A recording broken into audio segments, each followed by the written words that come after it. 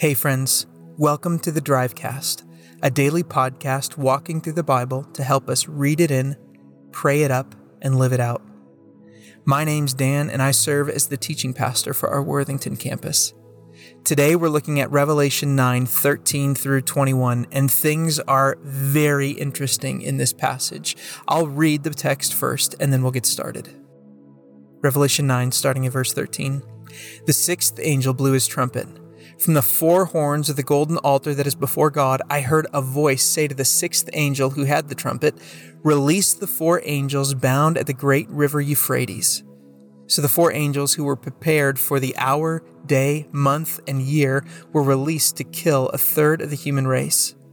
The number of mounted troops was 200 million. I heard their number. This is how I saw the horses and their riders in the vision. They had breastplates that were fiery red and blue and sulfur yellow. The heads of the horses were like the heads of lions, and from their mouths came fire, smoke, and sulfur. A third of the human race was killed by these three plagues, by the fire, the smoke, and the sulfur that came from their mouths. For the power of the horses was in their mouths and in their tails, because their tails, which resembled snakes, have heads that inflict injury. The rest of the people who were not killed by these plagues did not repent of the works of their hands, to stop worshiping demons and idols of gold and silver, bronze, stone, and wood, which cannot see, hear, or walk. They did not repent for their murderers, their sorcerers, their sexual immorality, and their theft. Well, we're at the part of the book of Revelation where things are just wild. And it's difficult to interpret what exactly John is talking about or why he's even sharing these things with us. And I think at one level, it's easy to get a bit distracted in the details of this passage, right? We want to know exactly what John was describing. And on one level, it's just really challenging to know exactly what he's talking about here. There's a couple ways to think about this. On one level, we could try and imagine how a first century person would try and describe a 21st century creation. So if, for example, John were talking about a helicopter, what language would he use or have available to him to describe that in a way that made any kind of sense to his original audience? And how would that description then sound to our modern ears? And we can experiment, plug and play different details to try and construct an image of exactly what he's seeing and how that might play out in our context. But while we're listening to this passage today, I actually want us to focus not on the more unclear parts of this passage, but I really want us to lean into the very clear parts of this passage that make the most sense. And that's what we're going to spend the bulk of our time talking about today. But let me just give a brief overview of the things that we heard in Revelation 9:13 through 21. As a summary, the sixth angel blows his trumpet, and the second of three terrors unfold. You might remember there's other trumpets that are being blown early on in this passage before verse 13. The voice John hears comes from the four horns of the golden altar, right? And we find echoes of Exodus 37:25, this altar that stood before the very presence of God. The prayers of the persecuted people are being answered yet again here as God commands the sixth angel to release the four angels that were bound at the Euphrates River. And some of the commentaries that you might read here mention the significance of this region. I mean, these four corners of the Euphrates River, sometimes we refer to this as the cradle of civilization, the very epicenter of God's creative work and the culmination of his work all happening here in this same region. Right? What you see here is that this region was incredibly prominent in the biblical storyline. Everyone from Jerusalem to Rome and beyond would see that their worst political and military nightmares were about to come true as an army of 200 million, John says, came up from the east to wage war. Horses with riders in red, dark blue, and yellow, representing fire, smoke, and sulfur, come to kill a third of the population.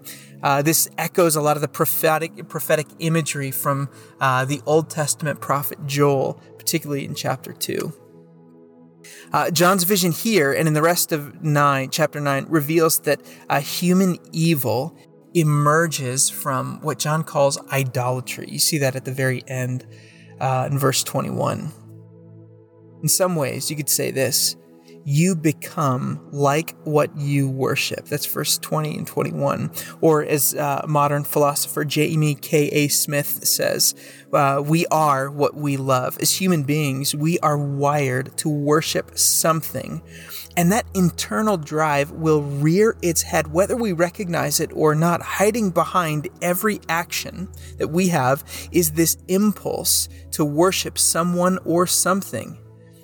What's interesting about our current cultural moment is that we tend to believe we can compartmentalize a quote-unquote spiritual aspect of our lives, and yet the haunting idea lurking behind this passage is that idolatry will eventually rear its head and demand more than our allegiance. In the end, what idols do is they demand our very lives.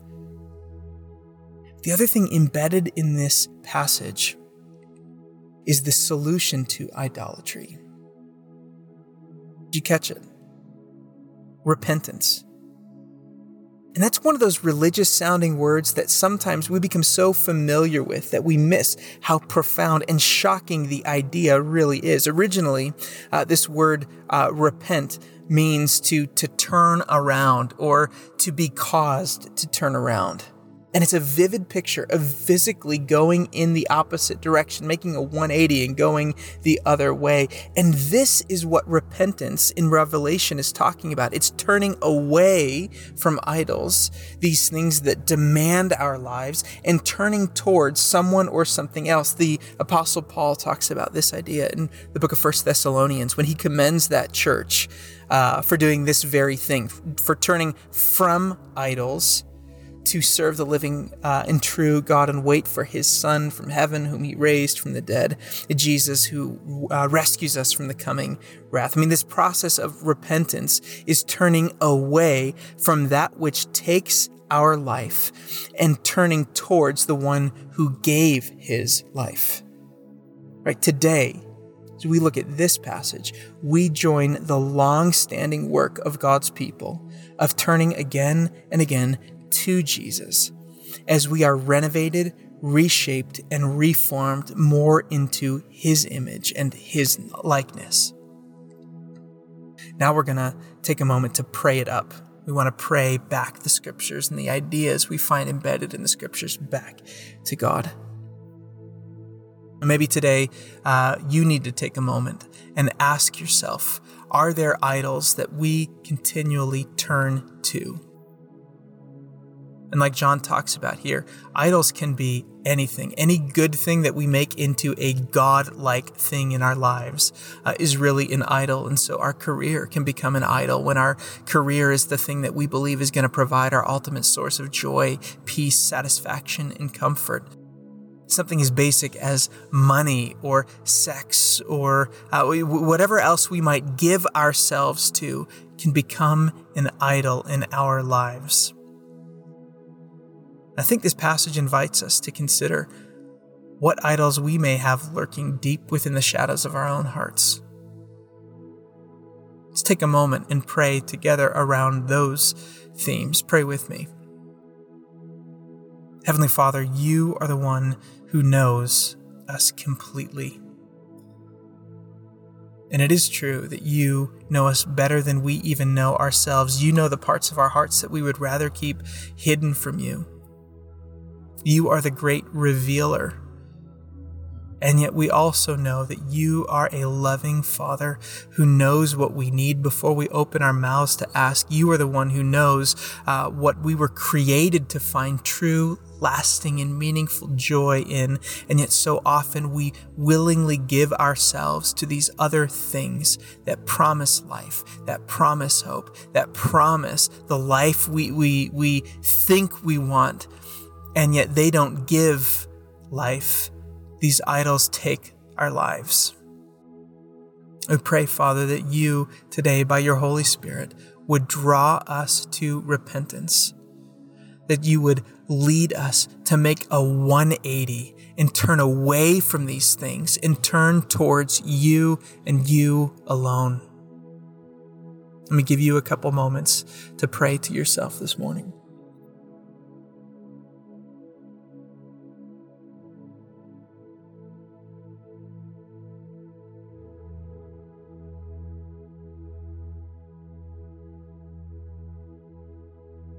And finally, we don't just want to read it in, pray it up, but we want to live this out today. And we've talked quite a bit about this process of repentance, and I do think that this is a communal activity, not something we're meant to do just alone, but we are invited in the church to bring other people into this process as we turn around, as we turn from idols and turn to the living God himself. And so I invite you to pause.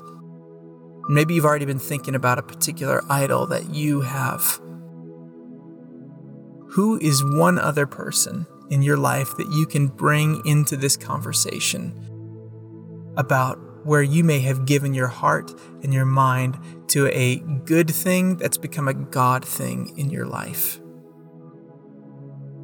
Living this passage out means you're going to invite that person into that conversation, to ask you hard questions, to continue the journey, the lifelong journey that is repentance, of turning around and turning towards our living God. See, I love Revelation 9 because it gives us a very vivid picture of repentance. This process of turning from these things that demand our lives and turning towards the one who has given his life for us. Thanks for tuning into the Drivecast, and we'll see you next week.